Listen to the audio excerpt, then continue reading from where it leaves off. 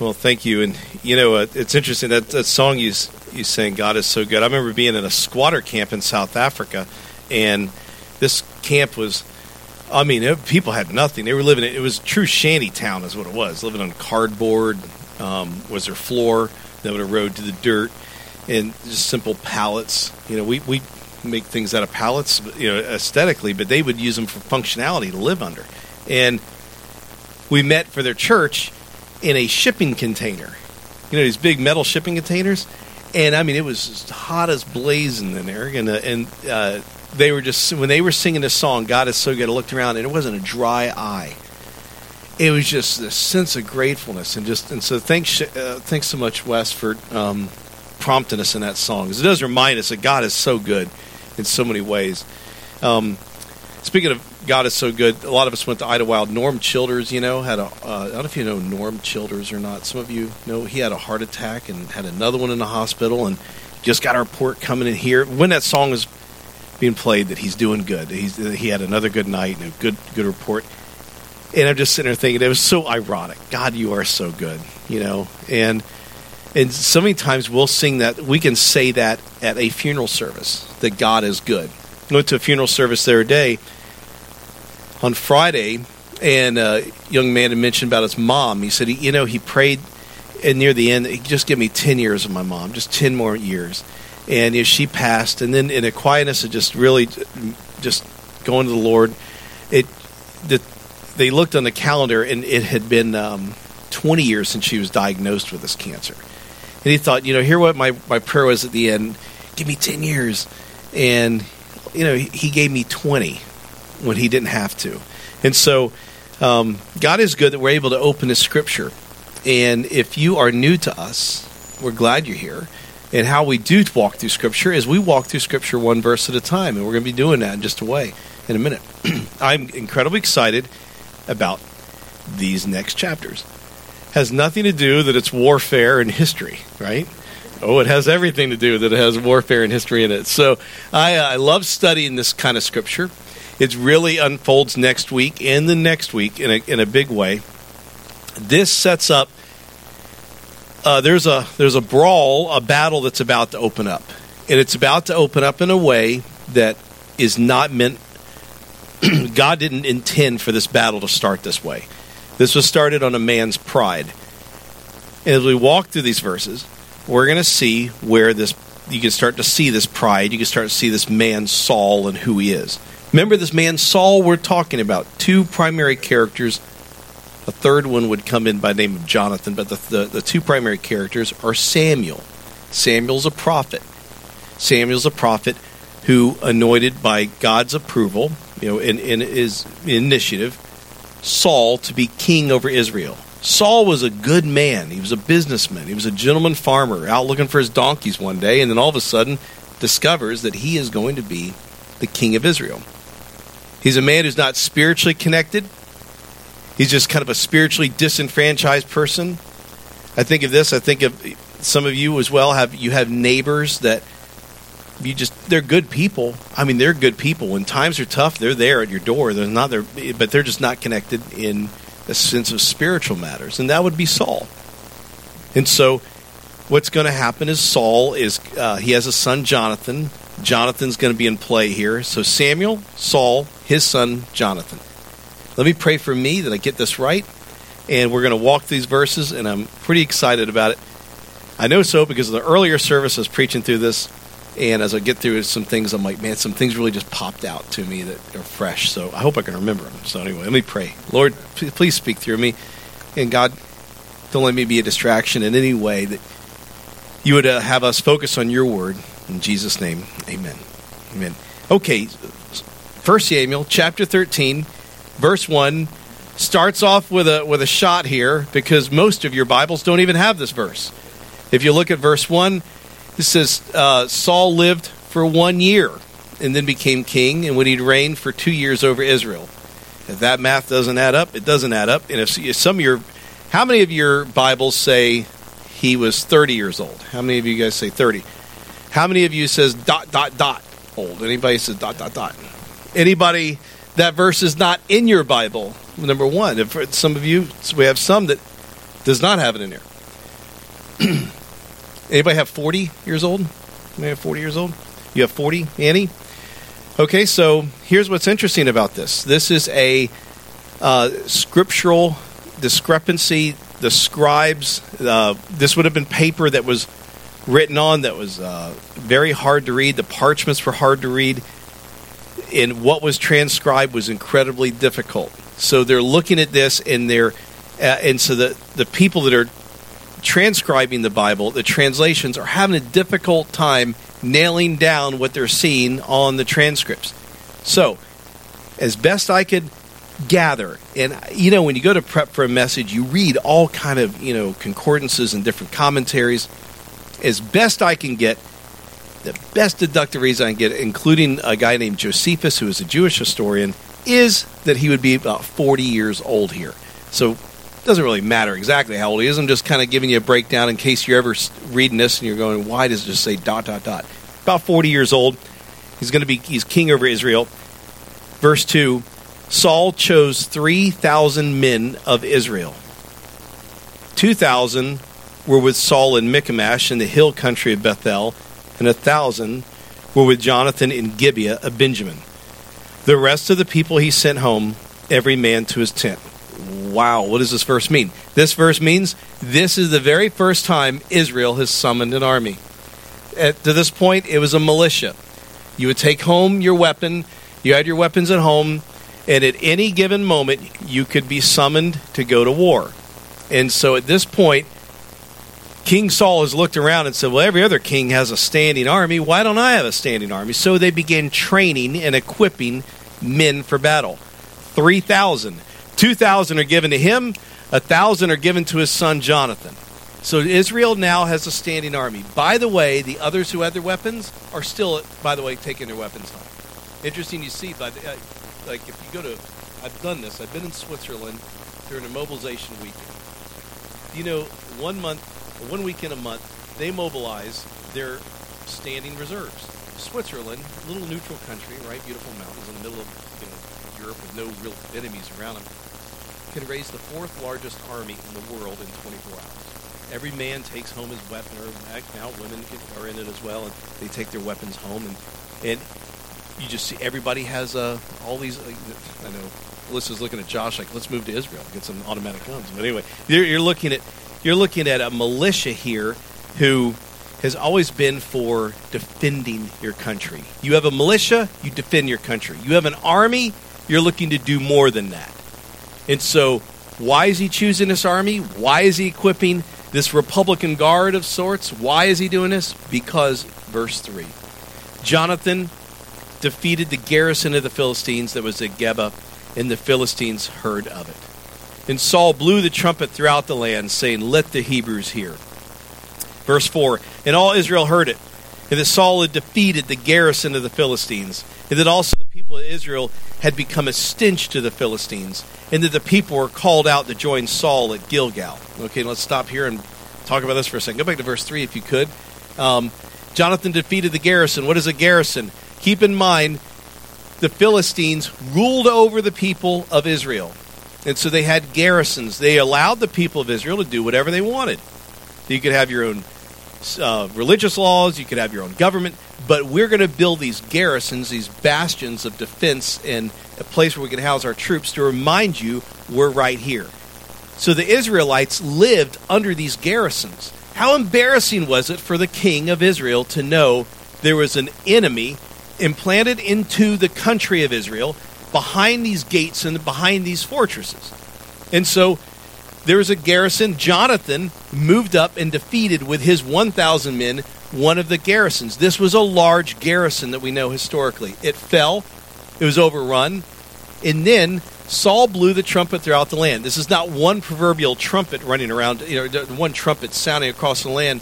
The trumpets would have been, a trumpet sounds here, another trumpet here hears it, he sounds a trumpet. So echoing throughout the entire valley would have been trumpets sounding, and it would have been a certain sound. These are things that we sometimes escape us, that because we're not living in this culture, but there is a sound associated with a certain ruler. You could talk to people, you can talk to people from the 18th century, you have to read about them in the 18th century, but they could tell you what bells of churches would signify which bells they were. If it was a funeral, if it was a wedding, if it was a major announcement, if it was the death of a king, they all had different sounds. People would understand the sound of this kind of trumpet. They would know this is from the trumpeters of the house of Saul. Interesting. Yet Saul wasn't the one who attacked the garrison, was it? The garrison's defeated by who? Jonathan. And yet who sounds the trumpets? Saul. Saul is sounding the trumpets. And so here in verse 4, it says all of Israel heard it and said that Saul defeated the garrison of the Philistines. So the people are beginning to say, Saul defeated it, when in actuality it was Jonathan. Now, I will say this. Could he have been also sounding the trumpets to rally the militia, people to come together? Because if you're attacking one garrison, you can better believe the other garrisons are going to retaliate. And so the trumpets are sounding. But what throws me in this, and the writer doesn't mince any words here, not only does he give credit to Saul, okay, we see that. Saul defeated so he's a king. Let's say he defeated it. But go back to verse 3. I keep going back to verse 3, right? Going back to verse 3, it says, let the Hebrews hear. This is a strange line here. This is a quote given to King Saul. He is talking about let the Hebrews hear.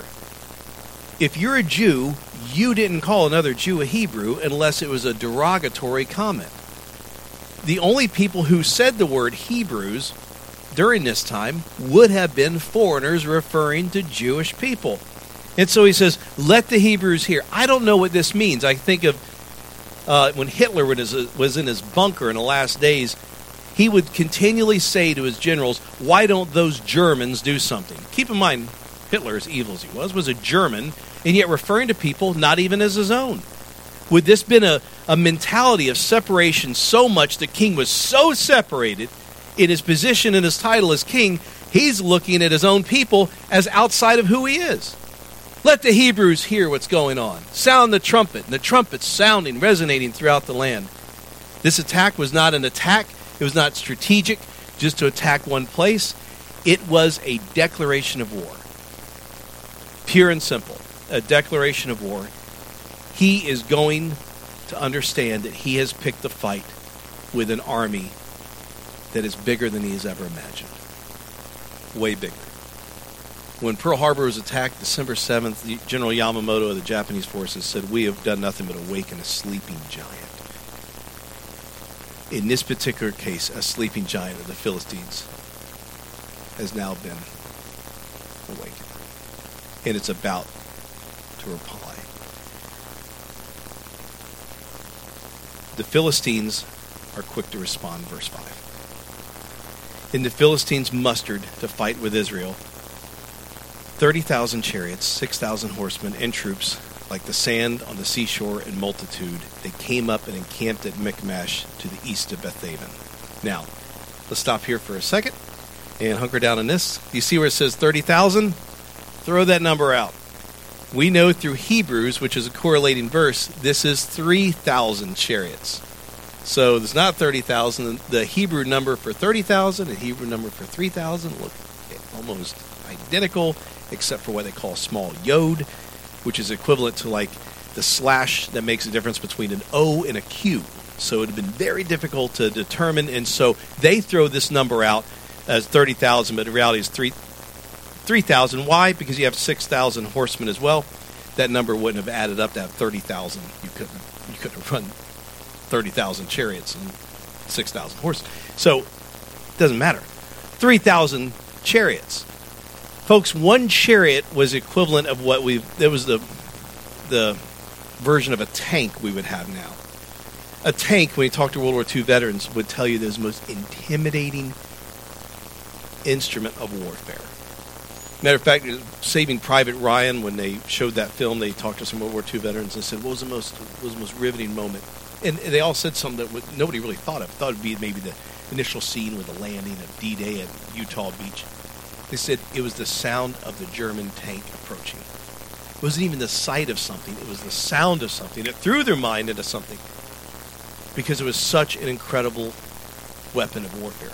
A chariot would have been very tall. It was not small. It had been very tall, probably waist high. The platform would have been waist high where the men would have stood. 2 men would drive. One was anticipated to be killed and the other one take over. There would be multiple men in the back with spears and bows, and they would attack and just constantly be throwing all the weaponry they had. There were spokes that would extend up to 3 feet on both sides. The spokes were sharp as swords and sabers to plow through crowds of people, wreaking havoc on any enemy. And so you now have an army of 3,000 men. The rest, farmers, shepherds, cooks, carpenters, that's your militia. You are now facing an army, 3,000 chariots, 6,000 horsemen. Oh, by the way, how many soldiers? I don't know. About as many as a grain of sand on a beach, that many. And this many, you have picked a fight with the Philistine nation in a way that they have never been attacked or insulted before. Who are the Philistines? How did they end up there? These were a nomadic people who lived on ships. They sailed conquering land after land on ships. By the end, they had thousands of ships. They had visited cultures that the Israelites had never even heard of. Some of the cultures had begun to use iron, and they had this iron, and they began to forge it into weaponry. And so the Philistines had iron weapons. The Jews had none. The Jews were still operating, are you ready for this? And you're going to see this later, on a sling system. They would use a sling that they would twirl around and kind of like, oftentimes you think of David and Goliath, you think of a sling like we buy in Gatlinburg, when we're on vacation, and it's total opposite. It's a stick with a I'll have to bring an instrument in when we go to talk about that, what it's made out of, but you would use it for deadly use. Well, it's good at long range. When you got in close battle, the Philistines were impenetrable. And so, why did he attack? Why would Saul authorize the attack? Why would Jonathan attack? Because he was resting in his own strength. Pure and simple. He was resting in who he was, which is what you and I have a fear of every day. You and I have the ability to think we can do this. If a preacher thinks he can preach on his own ability, he's in a scary spot. If the addict thinks they can stop on their own ability, they're in a terrible spot. When someone ever walks in and consults themselves, here's what you're going to do. You're going to fall into a world of paranoia. You're going to fall, if you're trying to fix yourself, you're going to fall into a world of that's not a reality if you only counsel yourself. When you rely on your own strength, if I ever got up here feeling like, oh yeah, I know the story, I can relate the story, I can just tell the story without any thought or prayer into it, or allowing the Holy Spirit to come in, it'll bomb. It'll bomb, maybe not with you, but it will bomb with me. And over time, here's what happens. You don't meet your first defeat at the garrison of the Philistines. You meet it later. And it'll happen later. And so in this particular case, he's resting on his own strength. He's getting older. At 40, you're old over there. I mean, your life expectancy is running about 35 or so. So you've already gone past that. And so here he is thinking, I got to leave a legacy. I'm going to do something. And we're going to wage war. That's why you leave a legacy. But keep in mind, chariots. Those of you who have been through Scripture before know at the parting of the Red Sea, when God parted it, allowed the nation of Israel to walk out, and the water collapsed, the enemy, the Egyptians pursuing them. What were the Egyptians chasing them in? They were not chasing them on foot. They were chasing them in what? Chariots. And what did God envelop in that water? Chariots. What a great opportunity, what a great reminder, what a great moment for the nation of Israel to say, we've been through this before. We've been through this. We've faced chariots before. God has provided. God has done something to get us out of this mess. But what does Israel do? How does Israel respond? Verse 6. When the men of Israel saw they were in trouble, for the people were hard pressed, the people hid themselves in caves, in holes, and in rocks, and in tombs, and in cisterns. And some Hebrews crossed the fords of the Jordan to the land of Gad and Gilead, and Saul was still at Gilgal, and all the people followed him, trembling. Wow, this is a mess.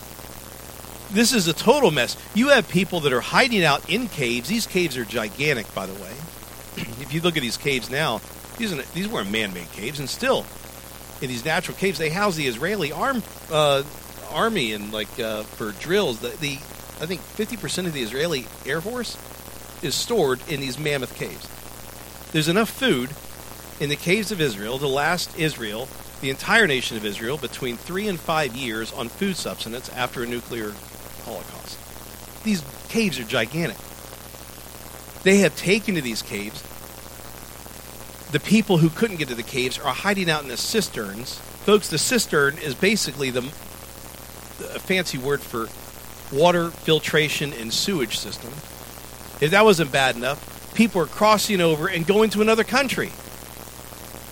This is like coming under attack at 9/11, and people start hiding everywhere, and people start going to Mexico and Canada, saying, I don't want to be anywhere near what's going to happen. This is what the people knew of the Philistines. When they attack with this many people, there is going to be pillaging, there's going to be the crimes of war that go on, there's going to be killing. This is when people are decimated.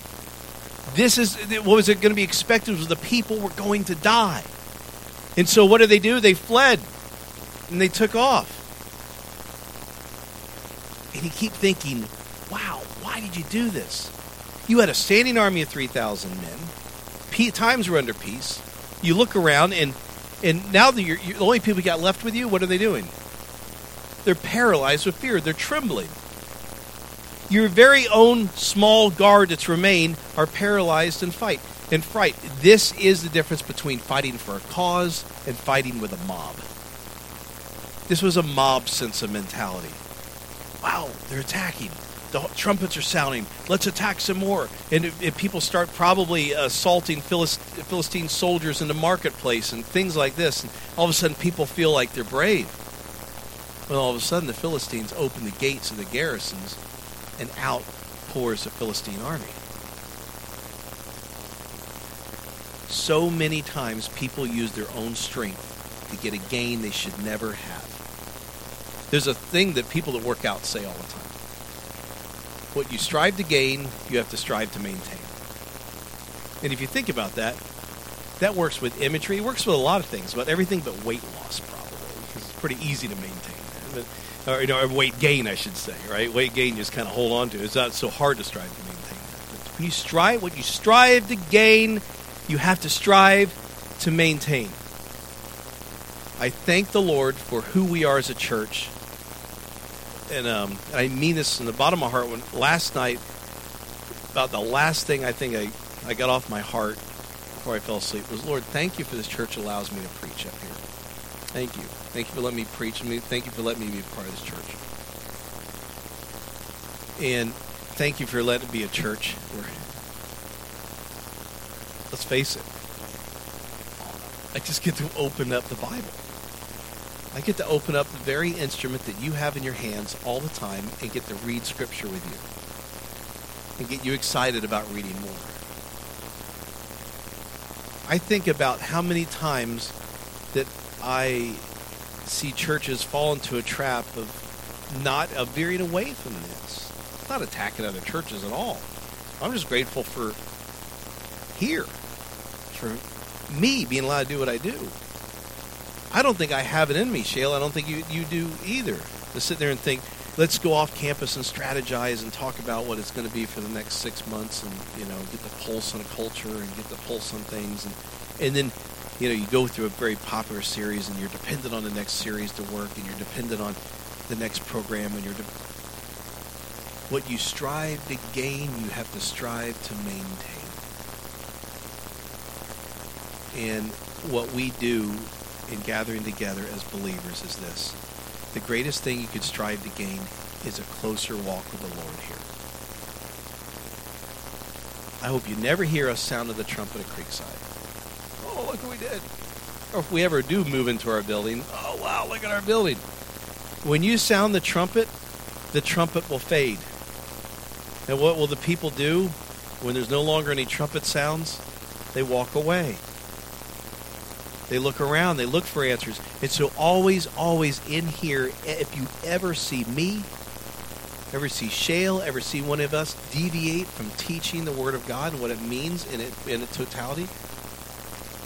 Before you leave, tell us to shape up. Tell us to get right. Saul was a good man. This was not a corrupt man. This was a man at the beginning. Sure, he wasn't spiritually attuned to things, but he was a good guy, right?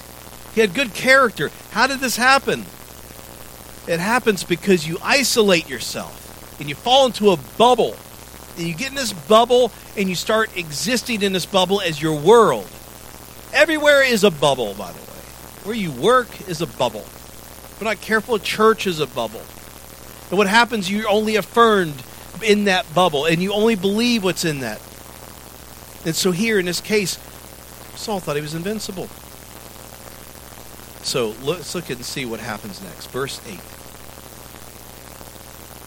He waited 7 days, the time appointed by Samuel, but Samuel did not come to Gilgal, and the people were scattering from him.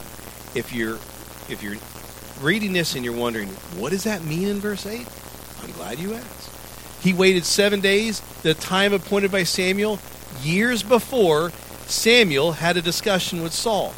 He says, there's going to be a day you're going to need me. He didn't go into detail. He says, you're going to need me, and you're going to be at Gilgal, and you're going to need the power and the presence of God, and you're going to wait. You are going to wait, and then I will show up, and I will offer peace offerings, and I will offer an offering to God, because that's how Israel goes into war.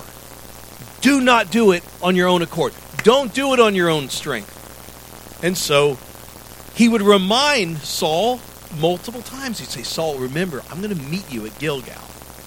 I'm going to meet you there on a certain day. What does he mean by that? Look with me at 1 Samuel 10, verse 8. We're going back a few chapters, right? We're going back 3 chapters. This is one of those conversations. Samuel says, then go down before me to Gilgal, and behold, I am coming down to you to offer burnt offerings and to sacrifice peace offerings. 7 days. Do you catch that? Not 6, not 3. 7 days. You shall wait. Doesn't give an option like, hey, you hang around for a week. No, 7 days you shall wait until I come to you, and I'm going to show you what you shall do. This conversation has been going on. Samuel's knowing this. Samuel, by the way, Saul, knows this. Saul has not forgotten this. Saul has gone to Gilgal. He's waiting day 1, day 2, day 3. He's waiting, and he says to his men, what's happening? King Saul, your army's melting away. They're leaving. What do you mean? He says, well, they're leaving. The people have fled into other lands. They're hiding out in caves and cisterns. They've run. We don't have any militia left. Our army's a fraction of what it was. The 7th day has not hit. What does he do? Verse 9. So Saul said, bring the burnt offering here to me, and the peace offerings. And he offered the burnt offering. Saul has not only invaded the Philistines, he invaded the role of the priest. Only the high priest would do this. This would have been the fattest part of the animal. This would have been a certain portion of meat of the animal. And now it's thrown on this fire, and this smoke is billowing. The smell is billowing. Samuel's walking up on day 7. Always the 11th hour, right? God is somehow in love with the 11th hour and coming into our place. He always is. And so here comes Samuel walking up at the moment. This place is billowing out like Hungry Harry's on 41. Smoke the smell of the sacrifice. And he's walking up and he said, what is this? What are you doing? I think, whenever I say I think, don't put too much hope in it, but I believe that Saul was doing this not so much for a sacrifice as it was superstition. I bet you. Jesse, would you say baseball players are the most superstitious people you ever hear of? Oh, yeah. Go do chapel service chapel on the first Saturday, a few people. Second Saturday, a few people. Third Saturday, a few people. Fourth Saturday, when cuts are about announced, 40 people. I mean, I'm going to chapel today before they announce cuts on the team. The superstition over this is probably superstition of like, well, I saw this done before. Throw this stuff on there. Put everything on there. The smoke is billowing up. I'm almost wondering, this is a wonder, I didn't think about this till now. Do you think maybe he's sending a signal to the Philistines? Because remember, the Philistines always knew whenever God went before the Israelites, they were in trouble. The Philistines even said this. They would say this, oh yeah, we've heard stories about your God. We've heard stories about what your God can do. So maybe at this moment, he's smoking out the place with all these offerings, hoping that the Philistines will just go, man, God's about to move in. Well, Samuel walks up. Samuel walks up and he says, why have you done this? You see, Saul wasn't patient. Without patience and faith, you will not experience all the blessings and the promises that God has for you. Isn't it amazing? That is the cross between the free will of man and God's sovereignty. Whenever there is practiced unbelief and impatience, will mark spiritual immaturity. And in this particular case, there was unbelief and there was impatience. It was honest to ourselves before we go attacking Saul here. Why did we do that? When we look at a nation of Israel and think, don't you remember the chariots got consumed in the sea? And why would you think that number of chariots, which is nothing compared to what Egypt threw at you, would ever harm you? But why do we forget? Why is it we see God answer prayers in so many ways, and then when it comes time to something big and something new, we forget? Why do we do that? Because oftentimes our faith is what we see. It's easy to trust in something you see. It's not so easy to trust in those things that you cannot.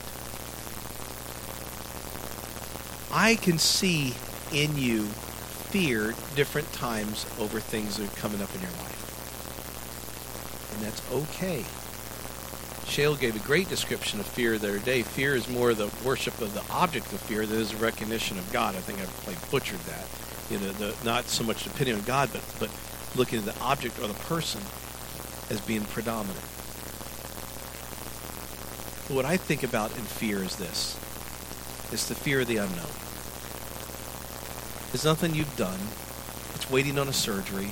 It's waiting on a report. It's waiting on something, and you're afraid. Being afraid is not a sin. Reacting out of the fear is. What we do is we have been given the power of the Holy Spirit to stand up to fear when we cannot. How many times have I known God has fixed something before? And I'm afraid He's not going to fix it next time. But what if I went in with a mentality of that God, no matter what you do, I'm yours. You're about to see a level of deception. You're about to see a pattern that we need to be careful of. Any of you ever been involved with Celebrate Recovery, you'll know where I'm coming from in this idea. It's a system of healing of everything from addictions to weight loss to mourning to all these different things, codependency issues. It all boils down to being open, honest about who you are in Christ first. Breaking down the barriers of what we put on, the layers of the onion that we project to other people. Watch the level of deception about to unfold here in verse 10. As soon as he had finished offering the burnt offering, behold, Samuel came, and Saul went out to meet him and greet him. They may think this is no big deal, but when you go out to meet and greet in this capacity, you're walking out with an embrace, you're walking out with a kiss. He is going to him and saying, I'm meeting you cordially, as if he's expected Samuel to give him a blessing. Oh, Samuel, I'm so glad you came. I'm sure you can't smell the smell of burnt offering going on that only you can throw on a fire. I'm sure you just know that it's being done in the right mode. Just to see you, he gives him this embrace. That's deception number one. Verse 11, Samuel says, what have you done? And Saul said, when I saw that the people were scattering from me, and that you did not come within the days appointed, and that the Philistines had mustered at Michmash, stop. What have you done? When you see these words, what have you done? Good place to confess. Excellent point to start your path of repentance. What have you done? Well, he starts telling lies. What does he say? One lie consisted of blaming Samuel, and the second lie consisted of blaming his soldiers. Well, when you weren't here, and then I saw the soldiers running everywhere, so he began to blame someone. He was implying Samuel was late and the soldiers were deserting their own king. Samuel was not late. Saul knew that. And so what does he do? He blames someone. Folks, some of the worst things you could ever walk into in a place, if you ever want to just stay in a pit of life, if you ever wonder, why am I hurting? Why is there's drama in my life? Why does no one like me? Why does no one call me?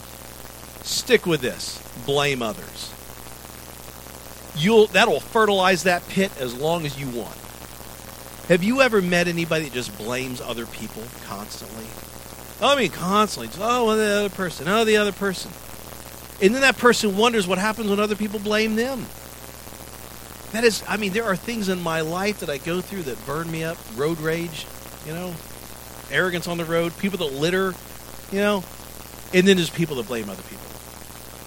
I have seen churches that seat 200 and 300 people. Churches we could have walked into and not be split between two services. And not have to fan ourselves all day. We could walk in, and we've even made generous offers to these churches that have, guess what? Are you ready? 5 to 12 people. 5 people in these churches left. 12 people on a big day. And we're like, we can go in, we'll preach your own service, provide music, and we'll pay you all the money you can think that until we get our new building. And you know what? No, we're just this small because we're waiting. There's going to be a growth. Something's going to happen. Something big's going to move. I appreciate that. But at some point, Winston Churchill said at one point, he says, strategy is a great thing, but eventually you have to look at results. And so you have to start looking at, you look at your life, and in this particular case, when Samuel says, what have you done? What have you done? There's just an arrogance there. He doesn't repent. So where am I? Number 11. When I saw, did you catch that part, when I saw? When Saul said, when I saw, again, his faith is based on what he sees, not what he feels. So his second lie was blaming others. But another lie is about to unfold. Verse 12. I said, now the Philistines will come down against me at Gilgal, and I have not sought the favor of the Lord, so I forced myself and offered the burnt offering. I forced myself. So he's watching what's going on. He's hearing a number of people are rising up against him. He hears this, and he says, you know what? I forced myself to throw up this offering. And so let's give the guy the benefit of the doubt. Let's ask ourselves, really, what was it that bad? Really, he took some meat. He put it on a grill, right? A fire. He threw it on a fire. I don't know if it was a grill, probably fire. He throws it on a fire. He burns these offerings. He's seen it done before. And Saul's going to come in there, or Samuel's going to come in there and smite him and go, what have you done? What are you thinking? He just got ahead of himself. But the reality was, Saul saw the kingship as his own and never saw what it should be, which was God's position. It's God's title. It was God who put him in that position. It was God who said, I want you to follow every sense of instruction because you are the one who's going to lead Israel for my sake. God is intending Israel to be established and for the Philistines to be knocked off and for these the Amalekites to be knocked off and for this person to be removed from power. Why? For one reason. That in Bethlehem, on a non-existent night in a map, an uncharted, unmapped town in the middle of Israel, there would be begotten out of heaven the Son of God. The entire purpose and strategy of this moment was, everything was in place and in play for the arrival of Christ. That was it. Prepare the way. But Saul saw it in a sense of arrogance. What Saul saw, he said, I'm seeing my people. That is why everything we own is God's. Can I get that clear? Everything. And people walk up all the time and say, Jake, thanks for using your home and thanks for using my home. Let me tell you, that is not my home. It just isn't lip service. That's God's home. The moment I start going, well, look at my home, let me tell you what, God's going to call me home. Nothing but a miracle that got me there. And so many of you, I see what you do with your treasures, and I see how you do with your skills and your resources. You give of who you are. Why? Because you are a part of a plan, a masterful plan. You are a steward of what God has, not an owner, not a title builder of what you have. And that will always keep the blame and the excuses away. So, what happens? Verse 13. And Samuel said to Saul, you've done foolishly. You've not kept the command of the Lord your God, with which he commanded you. For then the Lord would have established your kingdom over Israel forever. Just stop right here. Did you catch that? This was part of the plan he's explaining. And Samuel said to Saul, you've done foolishly. You've not kept the command of the Lord your God, for which he commanded you. Then the Lord would have established your kingdom over Israel forever. He's saying, you blew it. You are now going to be relegated to the books of history. You're no longer going to be a part of this magnificent lineage bringing up to who Jesus is. I'm going to have to bring in another one because you blamed other people. And keep in mind, just so we don't fault Saul, blame didn't begin with Saul. It began in the Garden of Eden. When God looked at Adam and said, what's the sin? It's Eve's fault. Went to Eve, what happened? The snake told me to do. I mean, blame has started since original sin. Look at verse 14. But now your kingdom shall continue. The Lord has sought out a man after his own heart, and the Lord has commanded him to be prince over his people because you've not kept what the Lord commanded you. All right, everybody, who is this? The man after his own heart. Who's he talking about? David. David is a shepherd out in the field moving sheep around and has no idea that there's a discussion with one of the last prophets and the king of Israel about him. The king of Israel is being told there's a man out there after God's own heart. You know what it means? It means it's a man who, when he is addressed, why have you acted so foolishly? He'll admit it. And if ever you sat there and thought, there's been times, yeah, God had sent chariots in my life, proverbial chariots to rescue me, and I failed to believe you. Do it again. You know what? You're not cast down. You're not judged. You know why? Because you'll admit it. Because you don't blame others. You don't make excuses. And you simply say, God, this stinks, and I don't know what to do. When I walked into a home one time, there was a man who had died, left his 11-year-old daughter, and there she is crying and wailing on the bed of her dad. I walked in. The first thing I could do was look at this girl and hold her hand, and there's no time for theology, there's no time for quote scripture, and to say, sometimes life just stinks. It stinks. It's terrible. Just to be open and honest. And so we as Christians, in a good way, often try to come in and say, well, let me see what God's going to try to do. No, sometimes it just stinks. Day 1 and 2 of Jesus in a tomb, I can guarantee you there wasn't a whole lot of quoting the Pentateuch and quoting of the law. It was people walking around downcast and went back to fishing because life just stunk. It's okay to be at a place when you stop shifting blame or making excuses. And by the way, if we're not careful, we make excuses for God. Well, this is why God wanted to do that. Don't talk as a prophet. Don't do that. That's dangerous. Let the person know you care. Let the person know you're there. But there's a man after his own heart. I can tell you in prison, there are people after God's own heart. There are people on their deathbed right now who are after God's own heart, who've been miserable cretins their entire life. God has a way of connecting with you and I in a way that we cannot connect even with ourselves. Because when we don't blame others and we don't make excuses for others, we do it for ourselves. God, I can't pray right now because you know why? I am a joke. I'm a hypocrite. And God says, when he looks at you in love, he says, what are you doing? He doesn't say in a damning, condemning voice. He says it in one that says this, what are you doing?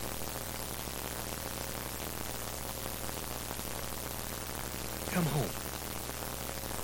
Come to me. Where else are you going to go? Did you notice Samuel, when he walked up to Saul, didn't say, you're going to get creamed on the battlefield? He didn't say, why did you pick a fight with the Philistines? He walked up and he said, what are you doing by burning the offerings I was supposed to burn? God sent me here years ago to save you from yourself. He sent me here to rescue you. What are you doing? Verse 15, last verse. And Samuel rose and went up from Gilgal, and the rest of the people went up after Saul to meet the army. They went up to Gilgal, Gibeah of Benjamin, and here it is. You ready? Remember the army of 3,000? The militia of countless of tens of thousands. Historians say would reach 300,000. How many are left? Saul numbered the people who were present, about 600 men. Next week we see exactly what happens in that battle. We see exactly what unfolds and what's going to transpire. But I say to you this. Is this a good time or what for us to deal with Jesus to say in our heart, what are you doing? What are you doing? What are you doing worrying about those things? What are you doing going back to where you were? And you know what our first response is? If we're honest, let's be an honest church, a real church. God, I'm not strong enough. God, I don't have enough energy for this fight. Why did you make me this way? Why? And God says, stop burning the offerings. I have sent my offering in my Son and given you the power and the presence of the Holy Spirit. That when you are weak, He will make you strong. That when you are afraid, He will give you courage. When you don't know what to do, He will guide you and direct you. And when you feel like you've lost on every front, when every proverbial chariot has moved in on you, He will give you a peace beyond anything you've ever understood. And so God says to you, in the midst of your fear, in the midst of your pain, in the midst of your worry, what do you do? I'm going to come to you in the 11th hour.